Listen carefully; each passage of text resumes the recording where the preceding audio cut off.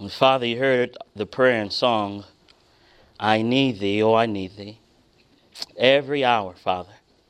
And we come saying the same thing on our knees now. Lord, we're about to open the word, and we realize that of our natural selves, we cannot understand the deep things of God. So we ask now for the gift of the Holy Spirit, which is the only effectual teacher of truth. And we pray this in the name of Jesus. And we claim the merits of his holy and most precious blood. Amen. Amen. So last night we began to go through the subject matter, the blood sacrifice. And of course, didn't finish the subject, at least in my mind. I didn't get to where I wanted to go. So this morning we're going to kind of pick up from where we left off last night in regards to the blood sacrifice and the blood applied. Now, I don't know, most of you seem to may have been students in medical school or some type of health stuff, right? Maybe. If that's the case, I'm just going to ask the question. You can just shout it back to me. Tell me, what is the purpose, or what does blood do? In a simple, I'm a simple man. Give me a simple answer. All right, so it carries oxygen, right? It carries oxygen. What else does it do? It brings nutrients. Is that right? What else does it do? What else does blood do? It cleanses, right? So it does all these factors, these beautiful things that you and I didn't make happen. God orchestrated that. Is that right? So we began last night talking about the war in heaven. Michael and his angels fought against the dragon, and the dragon fought against his angels and prevailed not. And they were cast out. And we saw that Lucifer had a big issue. And the issue with Lucifer was that he had an eye problem. Right? He had a huge eye problem. He wanted to ascend. He wanted to exalt himself above God. And so we saw this issue with Lucifer, and we made the application because it's not just Lucifer that has this problem. Right? We made the application that really I have the same issue. I have the same issue. In fact, we saw that Lucifer began to worship the blessings of God over the God of the blessings. And there are many in this room, I can just tell by looking at you, you are a blessed people. And sometimes we worship God because we're blessed. Because we have the money or the cars or the education or the wife or the child. We worship God because we have these things. But what if those things were taken away? What if your beauty was gone? What if your intelligence was lessened? What if the respect that you gained from your peers because of your education went away? Would you still serve God? The reality is, let's be real. The answer is no. I mean, let's be real. The Bible says the heart is deceitful and desperately wicked above all things. Who can know it? Is that right? So is that somebody else's heart or is that my heart? That's my heart. My heart is like that. My heart is desperately wicked. My heart does not want God. So we see this character, Lucifer, but his characteristics are played out every day in our interactions with each other. We saw that Lucifer was a liar. And we saw that if you lie, you hate. And if you hate, you're a murderer. And the Bible says that Lucifer was a murderer from the very beginning. I wonder, and we asked the question, how many of us have murdered with our tongues? How many of us have done character assassinations or love that little gossip that we love to take in so nicely every once in a while in the Adventist circles? How many of us live off of the gossip and words of other people? The answer is that's a lot of us. And the Bible says if you are a liar, you are a murderer, you are a hater. So that's a problem. And we saw that the only solution to that was beholding Jesus. Is that right? I say my favorite quotation of all the quotations that I've ever memorized is from the book Education, page 192. It says, as the student of the Bible beholds the Redeemer, there's awakened in the soul the mysterious power of faith, adoration, and love. Upon the vision of Christ, the gaze is fixed, and the beholder grows into the one that he adores. Isn't that beautiful? The quote's very simple, but it's profound because the reality is, in me, there is no good thing. But as I behold him, he creates in me what I don't have. That's the beauty of it. But today we're going to continue this study, and we're going to take the war from heaven, and we're going to come down to planet Earth. Open your Bibles to Genesis chapter 1. Genesis chapter 1, and now we're going to begin reading at verse number 26. In Genesis chapter 1, and we're reading now at verse 26. Please notice what the Bible says. In Genesis chapter 1, verse 26, the Bible says, and God said, let us make man in what, my friends? Our image, after our likeness, and let them have dominion over the fish of the sea, and over the fowls of the air, and over the cattle, and over all the earth, and over every creeping thing that creepeth upon the earth. So God created man in his own image, and in the image of God created he him, male and female created he them. So I'm going to ask you a very basic question, very simple question, not a trick question in any way, shape, or form, but I need you to pay attention to the question. I give you one word. You only have one word, you have one chance. One word to describe God. You only have one word and one chance to do it. What word would you use to describe God? Love. That's a good answer. In fact, 1 John 3:4 says, God is what? Okay, now let's read the scripture text again in Genesis chapter 1 and verse 26. And we're going to use the word love to describe what he's creating, because man was created in his image. Is that right? Genesis 1:26 again, the Bible says, and love said, let us make man in the image of love, after our likeness, and let love have dominion over the fish of the sea, and over the fowl of the air, and over the cattle, and over all the earth, and over every creeping thing that creepeth on the earth. So love created love in his own image, and in the image of love created he him, male and female. So in the beginning, God, when he made man, he made him in the image of love, and love is what had dominion over all created things. Love is what had dominion over all the creatures, over all the air. Everything was under this dominion. But now just think for a half a second. If love had dominion, and now presently love is not in dominion, what is the effect of love not controlling the world? Well, just look at our world. Right now you feel comfortable, safe. Everybody feel safe? Yeah, you feel safe right now. You're sitting in here, you're chilling. You're all right. You feel comfortable. You don't know and understand that it's only by the mercy of God that some gunman doesn't come in here and shoot all of us up. Anybody listening? So it's so far from us. You know, it's over there in Paris. It's over there in France. It's over there in the Middle East somewhere. But it's not here. So we're comfortable. And because we're comfortable, our Christianity isn't real. Are you hearing what I'm saying? We're comfortable. It's cool right now. It's okay right now to come to Advent Hope. It's safe right now. But the Christianity, when challenged, that's when it's demonstrated. When tempted and trying, that's when you know whether or not you actually have an anchor in the man Jesus Christ. Right now, the world does not have love as its dominion. There has been a shift. There has been a change. Genesis chapter 3. Notice what the Bible says now. In Genesis chapter 3, we now go forward and see where the shift or change took place. In Genesis chapter 3, now we're reading at verse number 1. The Bible says, now the serpent was more subtle than any beast of the field, which the Lord God had made. And he said unto the woman, yea, have God said, ye shall not eat of every tree of the garden. And the woman said unto the serpent, we may eat of the fruit of the trees of the garden, but of the fruit of the tree which is in the midst of the garden, God hath said, ye shall not eat of it, neither shall ye touch it, lest ye, what's it say?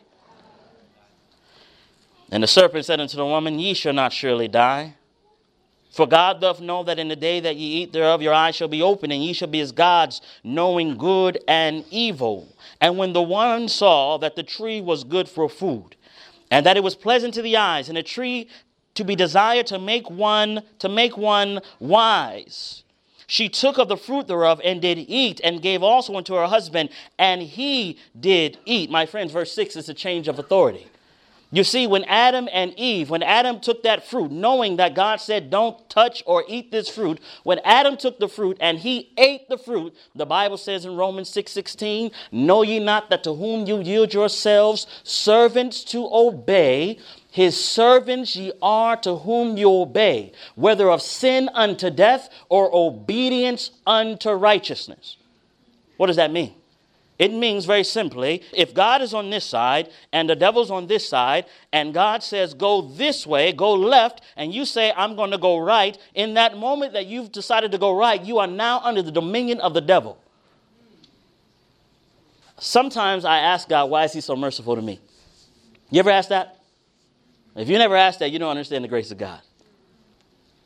I ask God all the time, God, why are you so merciful to me? Why do you bear with me so long? I know so much, but I don't do what I know all the time.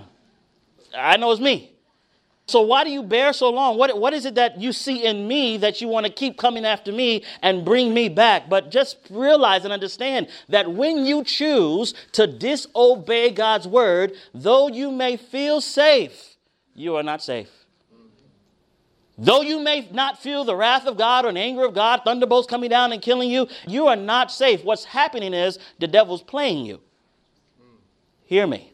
He's playing you. So what it is, you compromise once, you don't come back, he pulls you out a little bit further, you don't come back, he pulls you a little bit further, and then one day you wake up and you don't realize, how is it that I don't believe in God anymore? Well, that's happened, especially here in California. That's happened. People one time believing, staunch, I believe in the sanctuary, I believe in Jesus, I believe he's divine, and next minute, I don't believe in God at all. What causes a man to move from this direction to follow God and then all of a sudden turn his back and now not only not believe, but become an enemy of the cross? My friends, the issue is very simple. It's very plain. You cannot serve two masters. You can't say I love God and at the same time rebel and spit in his face. It's impossible. So we see here Adam and Eve giving their loyalty now to another. Giving their loyalty to another ruler and another king. So now mankind, no longer in the image of love, has taken on the image of a creature. No one's listening. No longer in the image of love, that's divine, pure holiness, undefiled. Now they have the image of a creature. Why? Because they are obeying a creature instead of the creator. But let's go a little bit further. The Bible tells us in Hebrews, go to Hebrews very quickly. Hebrews chapter 2. Hebrews chapter 2, and now we're going to begin reading at verse number 7. Pay close attention. In Hebrews chapter 2, beginning at verse 7, the Bible says, Thou madest him, speaking of man, thou madest him a little lower than the angels. Thou crownest him with glory and honor. Question, who wears crowns? Kings, queens, princes, princesses, royalty. Is that right? So when mankind was made, he was made as royalty. In fact, you know that from Genesis chapter 1 because it said, let him have dominion. Right? Over the fish of the sea and over the fowls of the air and over every creeping thing that creepeth upon the earth. Watch carefully now. Thou madest him a little lower than the angels. Thou crownest him. What is he crowned with? Glory and honor. And didst set him over the works of thy hands.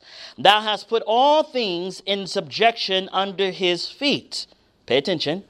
For in that he put all in subjection under him, he left nothing that is not put under him, but now we see yet not all things put under him. Okay, King James Version, what in the world does that mean? So when mankind was created, and I need something to stand on. Here we go. When mankind was created, he was made in the image of God. And when he's made in the image of God, he had dominion. And that meant that when he had dominion, everything in creation was under his feet. That's what the text says. Then the text says, but we don't see all things under his feet. Meaning that he's lost dominion. He's lost the right to rule. Does everybody follow that? So we were made in the image of God. We were made to have dominion. We were made to rule. We were made to look like our Creator and function in the role as his representative on this planet. But we have lost the position of rulership and leadership because we have decided that we don't want to be under God's rule. Pay attention. Because the idea is very simple. I said it last night, and I'm going to say it different ways right now. But you see, we can be home already. My mind for years, I grew up in the Adventist culture, pretty much born on a pew.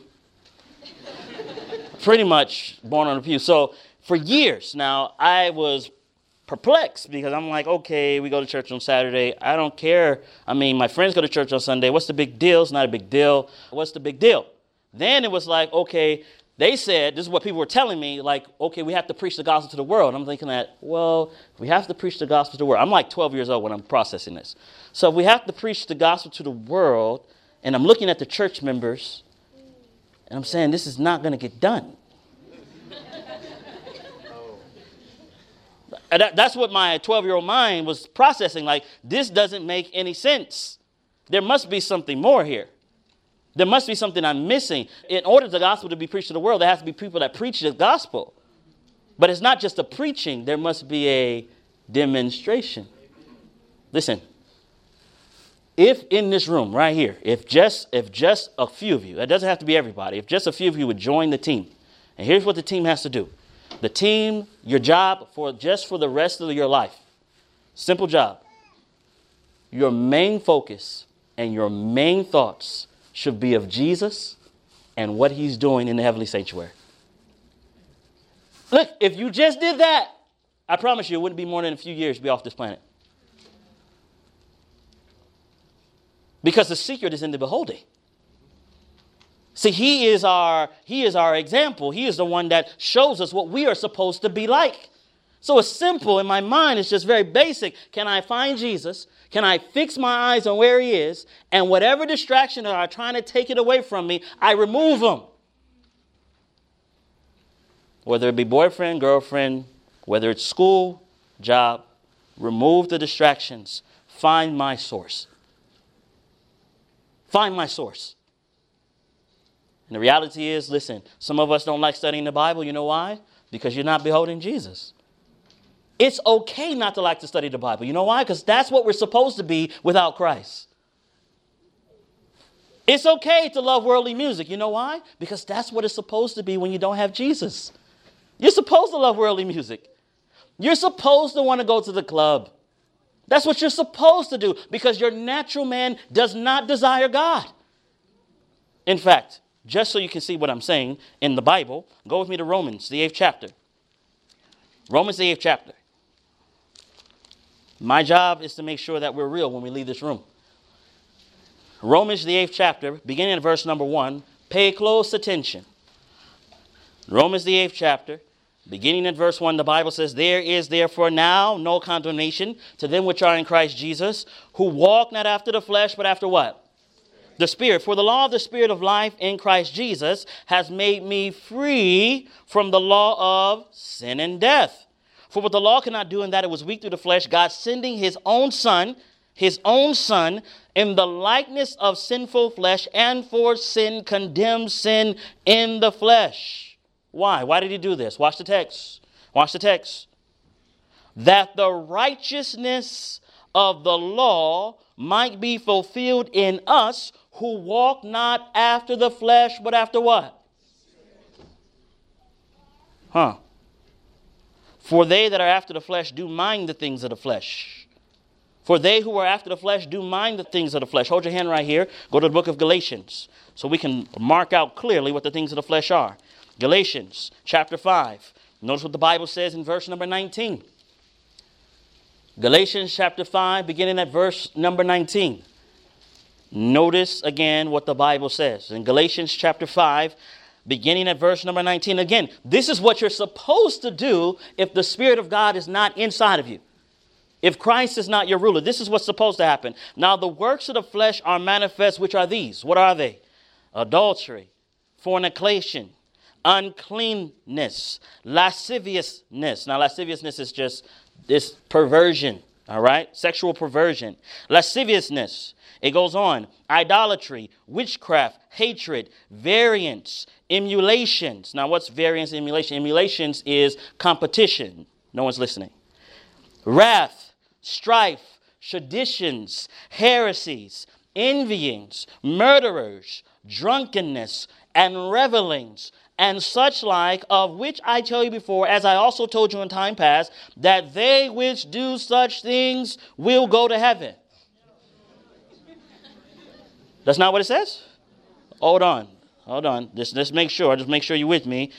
that they which do such things shall not inherit the kingdom of God. So here. So we've been getting played, and this is how I see it. There's this mindset within Christianity now that at some level, it's okay to sin. At some level, it's expected of us because we're human. Is that right? And we are. We are human. Very much so. To the bone. To the bone, we are human. But the Bible says that you are what? A new creature. A new creature. Old things are what? Pass away. Behold, all things become what? All right. So I'm in the room with some medical professionals, and then some regular folks. We got regular folks in here like me. So let's just use this as an example. I come to the hospital, and I'm bleeding profusely from my right leg. And it's a wound. It's fairly deep. And the doctor comes out and says he doesn't want to hurt my feelings. What he wants to do is, brother, I don't want you to be offended. I don't want you to get scared or anything. I'm going to give you a Band-Aid to cover the deep flesh wound. Because I don't want to offend you. I want you to feel comfortable. Would that doctor be allowed to practice going forward? What do they call that type of practice? A malpractice. Bad practice. Is that right?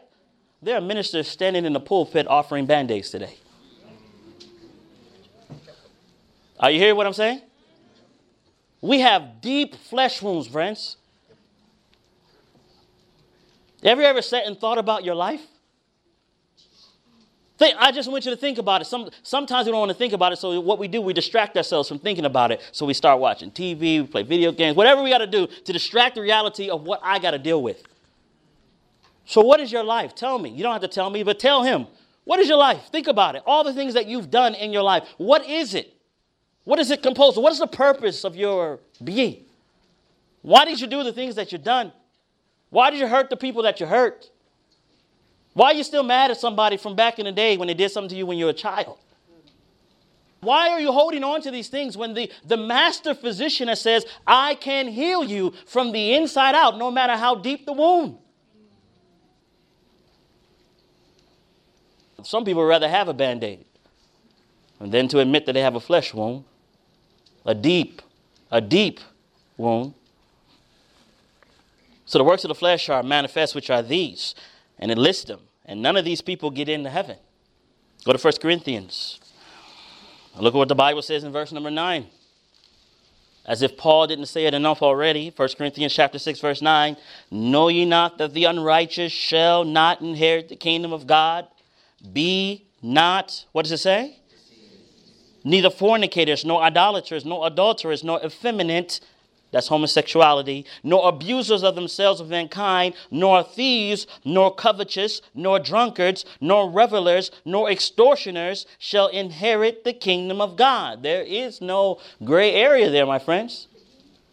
If practiced on any level, whether in your heart or in reality in the outward world, if you practice these things, heaven is not our home. You see, mankind, when he was first created, was created in the image of God. And God has a plan to restore glory and honor back to mankind. That's the plan of salvation. That is what he's trying to accomplish. It's not simply me preaching an apologetic to convince somebody that the seventh day is the Sabbath. That is not the game plan. Let me repeat so you can understand. The game plan is not so that I can go over to a mission field and just do missionary work and that's going to finish it. What's going to finish it is what Hebrews. Go back to Hebrews. So you can see God has a plan. In Hebrews, not all things are under his feet. But look at verse number 9. In Hebrews chapter 2, beginning at verse number 9, notice what the Bible says. It says in Hebrews 2, verse 9, but we see, what's his name? Do you know, this is so powerful, friends. I was reading in a book called For the Ministry. It says when you say the name of Jesus with reverence, that angels draw near to soften the heart. So I taught my missionaries that very simple principle. And they went to one home. And it's a true story. They went to one home. The lady came out and she was snapping. I mean, she was going off. And the student said, ma'am, Jesus loves you. You know, the lady's face just went whoosh. Just, and she started putting her hands to the girl's head. She says, "You're an angel." I'm like, whoa, this works. You say the name of Jesus with reverence, that angels draw near to that sacred name.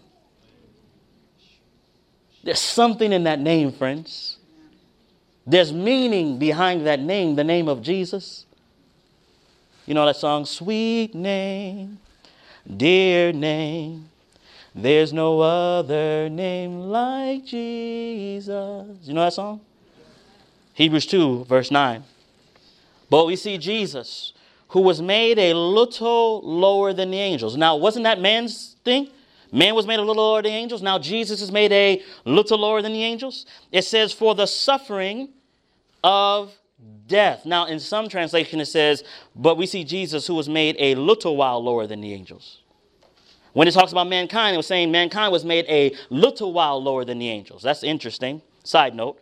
But watch what it says. Why was he made lower than the angels, according to the verse? For the suffering of what? Death. Crowned with glory and honor. Now watch this. That he, by the grace of God, should taste death for how many men? Now, again, I'm not like Jesus. Do you understand that God knows the end from the beginning? So he sees the span of everything that's going to transpire. And the text just said that he died for every man. That means he knows who's going to accept them and who's not going to accept them. And he still suffered for those who won't accept him. Now, my mind says, I wouldn't suffer for people if I knew they were going to reject me. I wouldn't do it. I can't even stand people who don't like me. I mean, literally, I just, look, we don't have to be around each other. There ain't got to be no issues. We don't have to talk. But Jesus is so much above me. He's so much greater than I am. So he knows the end from the beginning. He knows who's going to accept him and who's not. He doesn't dictate who does that, but he knows it. But he still dies for them. Do you understand that? That's love. That's love. To me, that's baffling love. And willingly, purposely, dies for mankind. Look at what the Bible says. Going on. For it became him, verse 10, for whom are all things, and by whom are all things, in bringing, watch this now, in bringing many sons unto what? Whoa. So remember, not all things are under their feet. So what does he want to do? He wants to restore man back to glory. He wants to restore man back to the place of rulership and ownership. But you can't be restored back to rulership and ownership unless you reflect him in his image. The image of love. Now, I think about this often, because I look at Jesus and I look at how he was treated. Now, Jesus didn't do anything wrong. He respected everybody, man, woman, boy, and girl. He went about healing, teaching, preaching, the best storyteller ever,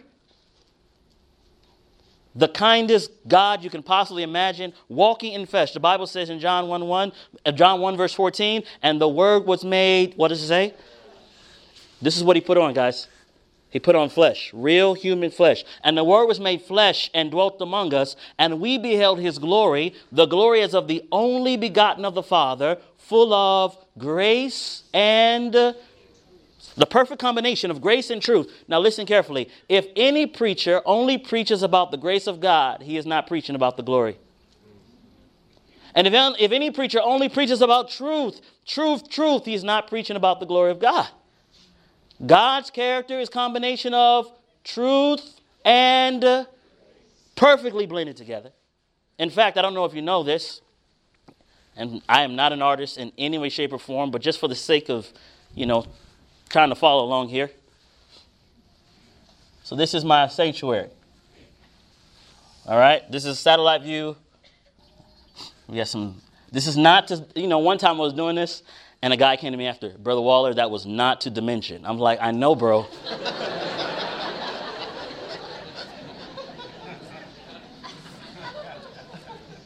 I know. So, right, so you are very familiar with this imagery here. This is the altar of what? Very good. This is the what? Laver. This is the what? Table of showbread. What about this here? Altar of incense. This?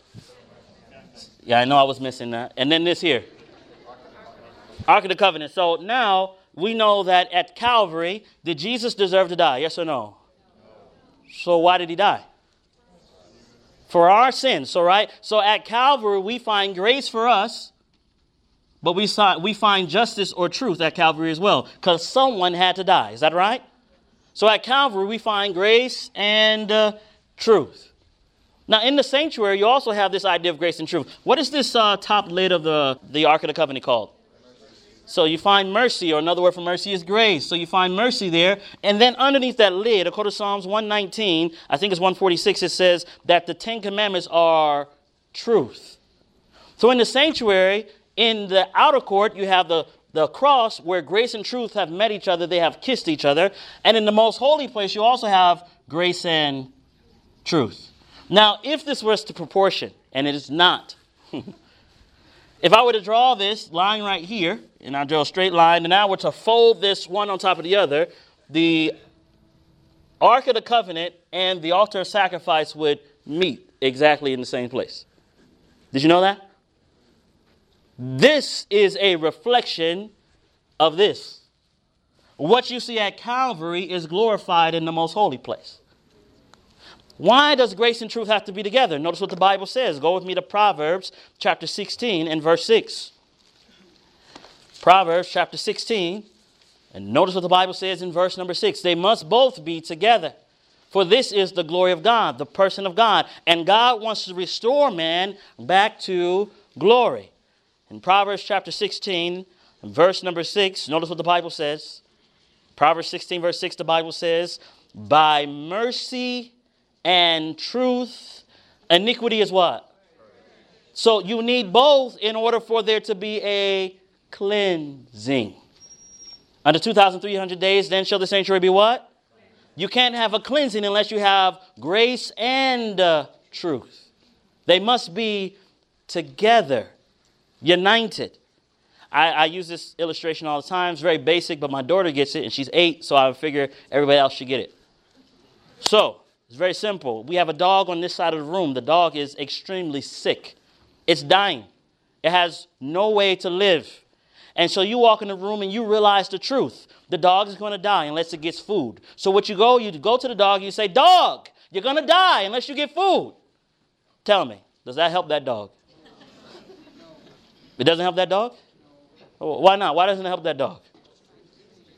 I mean, hey, this dog is sick and dying. It can't do anything about what you just said. So what you need to do as a gracious Christian with the truth in reality is bring the dog some food. Are you hearing what I'm saying? You see a problem. You see a problem in the church. And you want to stand up and you want to say, the church is in apostasy. And yes, in many levels, it has gone astray from what God has asked it to do. But the real reformer will take the food to the people that need it. Are you hearing what I'm saying? A real reformer will take the food to the people that need it. It will dwell amongst them, my friends. It will not seek to separate. It will seek to figure out how can I, in the midst of the people, be among the people so that they can receive what they need. This is the glory of God, the character of God, the person of God, going amongst his own creation and his own creation denying him. I'm telling you, I'm not God. You know, you're blessed people for me not to be God. Look at what the Bible says. I want you to see this. I want you to go to Isaiah, the 53rd chapter. I want you to see it. Look carefully. Isaiah, the 53rd chapter. And this is something that all of us should have memorized, locked in our minds. Isaiah 53, beginning at verse 1, the Bible says, who have believed our report? And to whom is the arm of the Lord revealed? For he shall grow up before him as a tender plant, and as a root out of dry ground. He hath no, what does it say?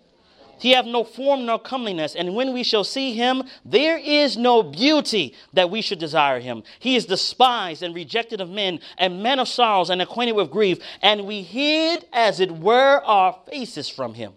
He was despised, and we esteemed him not. Surely, listen now, surely he hath borne our griefs and carried our what? Does it say that he only bore our sins? Does it say that? It says that he bore our griefs. Even the sadness and the struggles and the pains that we go through presently, he himself bears in his body. The Bible goes on. Surely he was borne our griefs and carried our sorrows. Yet we did esteem him stricken, smitten of God, and afflicted. But he was wounded for everyone else's transgressions. You mean you have transgressions? He was wounded for our transgressions. He was bruised for our, what does it say? Tell me, what is iniquity? It's sin, but it's a level. What type of sin is this? This is a sin where you know you're doing the wrong thing and you're going to do it anyway. This is when you know the Holy Spirit said, don't do this. And you said, God, I'll be back. Just be ready to forgive me when I'm done. It's that type of sin. Surely he hath borne our griefs and carried our sorrows, yet we did esteem him stricken, smitten of God, and afflicted. But he was wounded for our transgressions. He was bruised for our iniquities. The chastisement of our peace was upon him, and with his stripes we are what? Does it just say we're forgiven? What does healing mean? Isn't that what you guys are here for? You come to school to help restore people. Is that right? You come to school to learn how to help the body restore or come back to the way it is supposed to function. By his stripes we are healed. We are not to remain in our sins. You see, I take this as God promising something. Do you know we read last night about the man Abraham? And Abraham was introduced, or God introduces himself. Go to Genesis 17, verse 1. Go to Genesis 17, verse 1. God introduces himself to Abraham. And when he introduces himself to Abraham, he does this on purpose, just like he introduces himself to each of the 7 churches. He does his introduction because in his introduction, he provides the solution. Notice what the Bible says. And when Abraham was 99 years old, the Lord appeared to Abram and said unto him, I am Almighty God. Walk before me and be thou what? So the last part of the sentence is impossible. Walk before God and be perfect. That is naturally in your genetic makeup not possible. Obeying God is not possible in your genetic makeup. You do not have the ability to obey God. You don't have the desire to even keep his commandments and fulfill that desire. It's not in you, except he puts it there. I want to read this to you. This is what I was looking for last night. Christ Object Lessons. Page 332, paragraph 4. Now, watch this. Pay close attention. The heavenly intelligences will work with the human agent who seeks with determined faith that perfection of character which will reach out to perfection in action. I'll read it one more time. The heavenly agencies, which are the angels, the Holy Spirit, God, the heavenly agencies will work with the human agent who seeks with determined effort. Why would anybody have to be determined? Because it's hard. Is that right? You have to persevere. There's a fight. There's a struggle. There is a wrestling going on. The heavenly agencies will work with the human agent who seeks with determined faith that perfection of character which will reach out to perfection in action. To everyone engaged in this work, Christ says, I am at your right hand to help you. Amen? Watch this now. As the will of man. I heard a little conversation about the will this morning. I wanted to raise my hand, but I was like, I'm going to preach. I have the whole time. As the will of man cooperates with the will of God. Watch this now. This blew my mind when I read this part. As the will of man cooperates with the will of God, the will, becomes omnipotent. Tell me, what does omnipotent mean?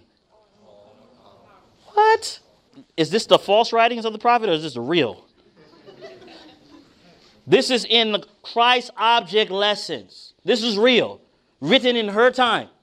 So here it says, as the will of man cooperates with the will of God, the will, becomes omnipotent. Watch this. Whatever is to be done at his command may be accomplished in his strength. Wow. When God says to me, Andre, walk before me and be thou perfect, I say, Father, I don't have it in me, but all your biddings are your enablings. If I have a promise like that, what excuse do I have to rebel against God? If I have a promise like that where angels will come to my assistance no matter what the trouble, God says with every temptation, he makes a way of escape. And that doesn't mean, listen to me, because I've, back in the day, I would be about to do something I'm not supposed to do. And I'd be like, Father, if you don't want me to do this, please send someone into the room now.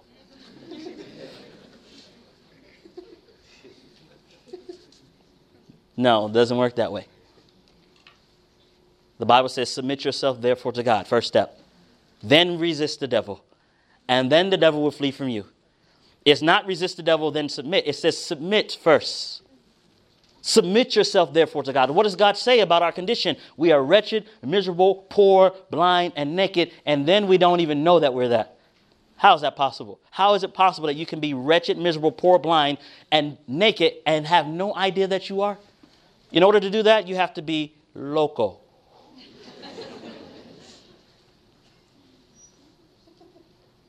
I've tried to process it and think it through. If somebody is standing in front of you naked and they don't know that they're naked, they have to be crazy. And in my mind, as I think, this is the great physician's diagnosis of his church.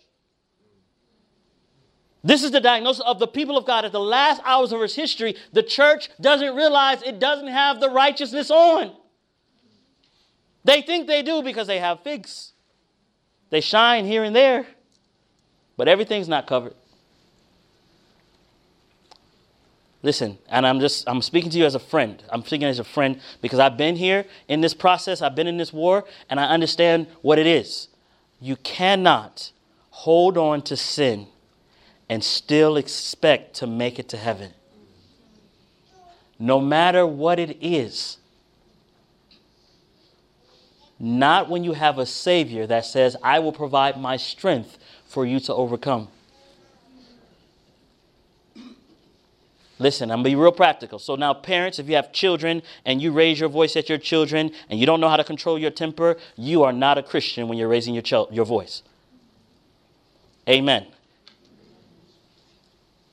Husbands and wives, if you're talking to each other and all of a sudden there's this massive argument, you can't even look at each other anymore. Can't look straight. In that moment in time, you have stepped outside of righteousness and you're working in your flesh to solve your own problems. That is not going to make it to the kingdom. Sisters, brothers, those you ain't married yet, and you are engaging in intimate connections before you have made the covenant commitment. And the covenant commitment is at the marriage altar, not before the marriage altar. And you engage in that physical activity, and then you come to church to try to purify yourself. Listen, that is not going to make it into the kingdom. Purity, holiness, righteousness, which we don't have of ourselves, must come from a divine one. He must make us clean. He must make us clean. If he doesn't make us clean, we're lost. The thing that gets me, for real, we will seek to live righteously and hate it at the same time. You ever had that problem? Like, okay, I'm not supposed to go to the movies. I'm not supposed to go to the movies. I'm not supposed to go to the movies. And it's like, why are you struggling like that? The reason why you're struggling like that, because you in your flesh are trying to resist the devil. You in your flesh are like, I'm not supposed to go to the movies. Stop that. Father, I like the movies. Father, I have this desire for it and I need you to help me. Father, I need you to remove it. Give me something else. Give me a desire for your word. That's what we need. We just need to stop playing games. Where's the honesty with God? As if God does not know the realness of what's going on inside of us. So I'm looking at this. God wants to restore man back to his position of authority. Now, I want you to see something in Genesis 3, and then I need to stop talking. Because apparently it's 50 minutes and 53 seconds that I've been talking. Genesis chapter 3. Watch carefully now in Genesis chapter 3. And we're reading now in verse number 15. And this is after Adam and Eve have eaten of the fruit that God said not to eat of. And verse 15 of Genesis chapter 3 says, I will put, what does it say? Enmity. Now tell me, what is enmity? Enmity is hatred. So who is saying I? Who is saying that? God. So God is now taking responsibility. He said, I'm going to do it. I will put enmity between thee and the woman, between thy seed and her seed. It, the seed, shall bruise thy head, or crush thy head, and thou shalt bruise his heel. Interesting. God now takes responsibility of saying, I'm going to put hatred in the heart of the people. For you, Lucifer. For you, Satan. It's not that they will resist it, and that will be the end of it. Yes, they will resist it, but they will learn to hate it. Don't you want to get to the point where you hate it? I want to get to the point where I hate it. When it comes to me, I'll just be like, what? No, I can't believe the devil came with that again. I want to get to the point where I hate it, where I naturally, when it comes, I have nothing there that responds to it. This is the condition. Great Controversy said. This is the condition which must be found for those who will stand to the time of trouble. The devil came, John 14:30, the devil came to tempt Jesus and could find nothing in Jesus that responded to temptation. Great Controversy says that condition that Jesus was in when the devil came and found no response is the condition in which must be found those who will stand to the last great conflict. Then if that's the condition that we must have, then God must do a miracle. Is that right? He must work this miracle in my heart. So he will put enmity in my heart for the things of the devil. But mind you, watch now, he will give the seed. And who's the seed? Who's the seed? How do you know Jesus is the seed? Go to Galatians chapter 3, and we're reading now in verse number 16. Galatians chapter 3, verse 16. The Bible says, now to Abraham and his seed were the promises made. He saith not, and to seeds as of many, but as of one, and to thy seed, which is who? So Christ is the seed. Now watch. 1 John chapter 3. Let me just ask, just to make sure everyone's on the same page. Who's the seed? All right, very good. 1 John chapter 3. I want us now to begin reading at verse number 7. And we can read the whole chapter, but we just don't have time for that. Verse 7 says, little children, let no man deceive you. He that doeth righteousness is what? Righteous, even as he is righteous. He that committeth sin is of who, my friends? The devil. For the devil sinned from the beginning. For this purpose. What purpose? For this purpose, the Son of God was manifested that he might destroy the works of the devil. Whosoever is born of God doth not commit sin, for his, what does it say? For his seed remaineth in him, and he cannot sin because he is what? So this is a very simple rationale in my mind. If I find myself sinning, it is because I have removed the seed from my heart. In order to rebel against God, I must remove him from control in my heart so I can do what I want to do. That's the honest truth. I must remove the seed, place him over here and say, okay, now let's go party. Let's go do what I got to do. Let's do it. And I'll come back when I feel better. And Father, I'm so sorry. I should never have done this. That's what we do. But if the seed remains, you don't have to sin. If the seed remains, you don't have to. So now what happens? Now watch carefully. What happens is the devil, when he tempts, Listen, if you can understand how temptation works, you're going to be perfectly safe. Watch this. This is temptation plus your desire equals conception,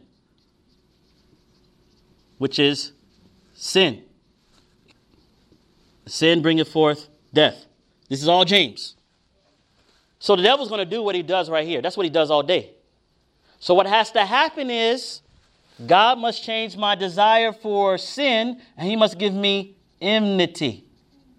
Are you hearing what I'm saying? You see, if you don't have two, you can't have this one. It takes two to make a baby. So if you can remove this in connection with this, this will never come. So what I need then, I need my desires to change. That's why the Bible says, be ye transformed by the renewing of your mind. But how can your mind be renewed if you don't have your eyes fixed on the one that can renew it? The secret is in the beholding. See, the devil's so sneaky, man. So he puts on, it seems like all the stuff comes from California. I don't know. So you got your Kardashian person that's over here. You got your LA Lakers, Los Angeles Clippers, Golden State Warriors. You got your Raiders. You got your, I don't know, so you got the 49ers. You got all this distraction. You got all your TV shows, all your Hollywood. And the whole thing is, all they're trying to do is get your attention. They're just trying to get your attention.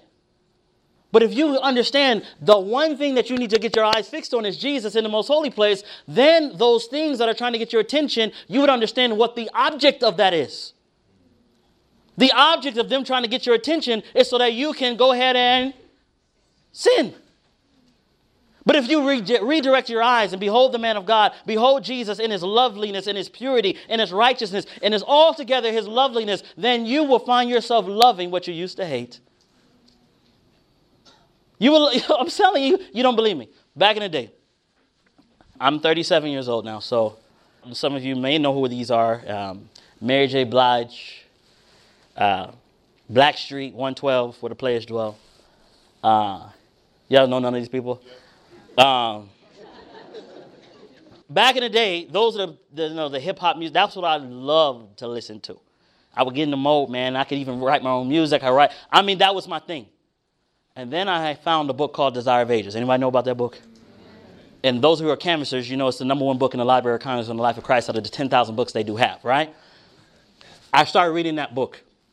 Many times before, I tried to stop doing all these bad things. Couldn't stop doing it. So I started reading this book, Desire of Ages. Started beholding the man Jesus like I've never seen him before. And one day, I just happened to realize I hadn't listened to that music in months. It wasn't like, I need to be a Christian. Oh! It was more like, I saw Jesus, and I didn't even realize that I didn't do that stuff anymore. And when I had stopped and looked, I said, I might as well break these. I don't even listen to this no more. And I remember having this break party in front of my sisters. And I would take each CD, I'm like, psh, and they were like, no. I'm like, sisters, we must destroy all these idols.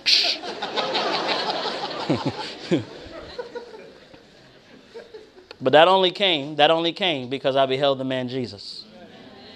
It's not complicated, friends. It's not complicated. You behold him, you become like him. You keep looking, your temper goes away. You keep beholding him and surrendering, he gives you the ability to control your temper. He gives you the ability to control your appetite. You keep looking, he gives you the ability to control your thought process. You keep looking, pornography doesn't have a hold on you. You keep looking, your finances come into play. You keep looking, every facet of your life starts coming into place. And at the end of the day, you can give glory only to God. Amen. By beholding, friends, we become changed. By beholding him. Last verse, Romans chapter 16.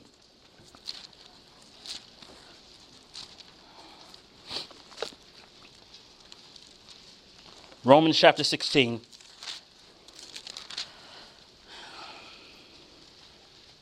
I want you to pay attention to the tense of the verse. Beginning in verse 20. Romans chapter 16 and beginning at verse 20. The Bible says, and the God of peace shall bruise Satan or crush Satan under your feet shortly. That was a baffling verse. Whose feet are they going to be crushed under? Okay, so mind you, just follow the logic. The Bible says that Christ is the head of the what? The church. So Christ is the head of the church, and the church is the body. So what God needs is a body that cooperates with the head in order to crush the head of who? You see, the church, for some reason, has been functioning without the head. And because the church has been functioning without the head, the serpent still slithers and does what he does. But when the church cooperates with the head, then all things will be placed under the power of the church, and the church will, by its submission to the head, crush the devil and finish this work. There is a part to play. You know what the part is? Very simple. You must submit. That's it.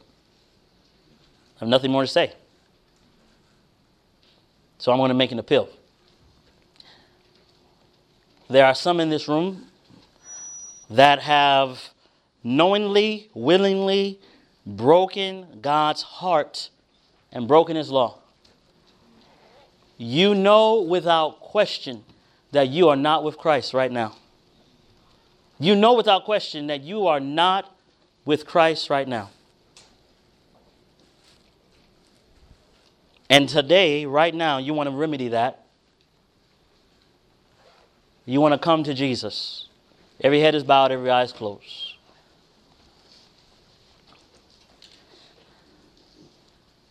You know that you're not with Christ right now. And you want to come to Jesus. I just want you to raise your hand if you're in this room. Father, you see the hands that are raised. There's a recognition of the condition, Father. You see the weakness of our ability to do the right thing. And we recognize that we don't have that ability of our natural selves. So I pray for those who have raised their hands right now, Lord. I pray, Father, that you come near to them and show them your dear Son, Jesus. That when it's all said and done, Father, that you can raise them into a pure, holy atmosphere. Take their hearts, for they cannot give them. They are your property. Keep them, for they cannot keep them themselves. And save them from their weak, un-Christ-like selves, Father. Please. We're so tired of sin. We're so tired. But that's why you say, come unto me, all you that labor and are heavy laden, and I will give you rest. Please grant them this peace and rest right now, Father. My second appeal, for those who have been walking in the light, but know you must come to higher ground. And today you are making the decision by standing, saying there is no excuse for sin. If that's your desire and your decision, that there is no excuse for sin, and you are going to allow God to take over your life, I want you to stand with me now. Father in heaven, you've heard our prayer. We want to be more holy. We want to be like Jesus. We want to be Christians, not from the outside only, Father, but we want to be Christians from the inside out. We don't want the devil to have any dominion over us. We don't want him to have any joy in his temptations in our direction, Lord. Father, we want you to take us, for we cannot keep ourselves. Please do for us what we cannot do for ourselves, Father. And as we behold Jesus, and as the world grows strangely dim, please remind us and keep us and help us to realize that all good things come from you. I pray for those who are struggling, Father. I pray for those who have addictions, who are fighting hand-to-hand combat with the enemy. I pray that you deliver them, Father. Give them the assurances of your word and of your promises. Help us to take the promises that you've given. There is no temptation, Father. You are willing to give every angel. There is no reason to break your heart. Help us to behold you, we pray. all these things in the name of Jesus, and we claim the merits of his holy and most precious blood. Amen.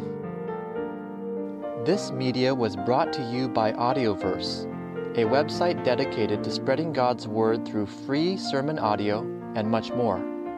If you would like to know more about Audioverse, or if you would like to listen to more sermons, please visit www.audioverse.org.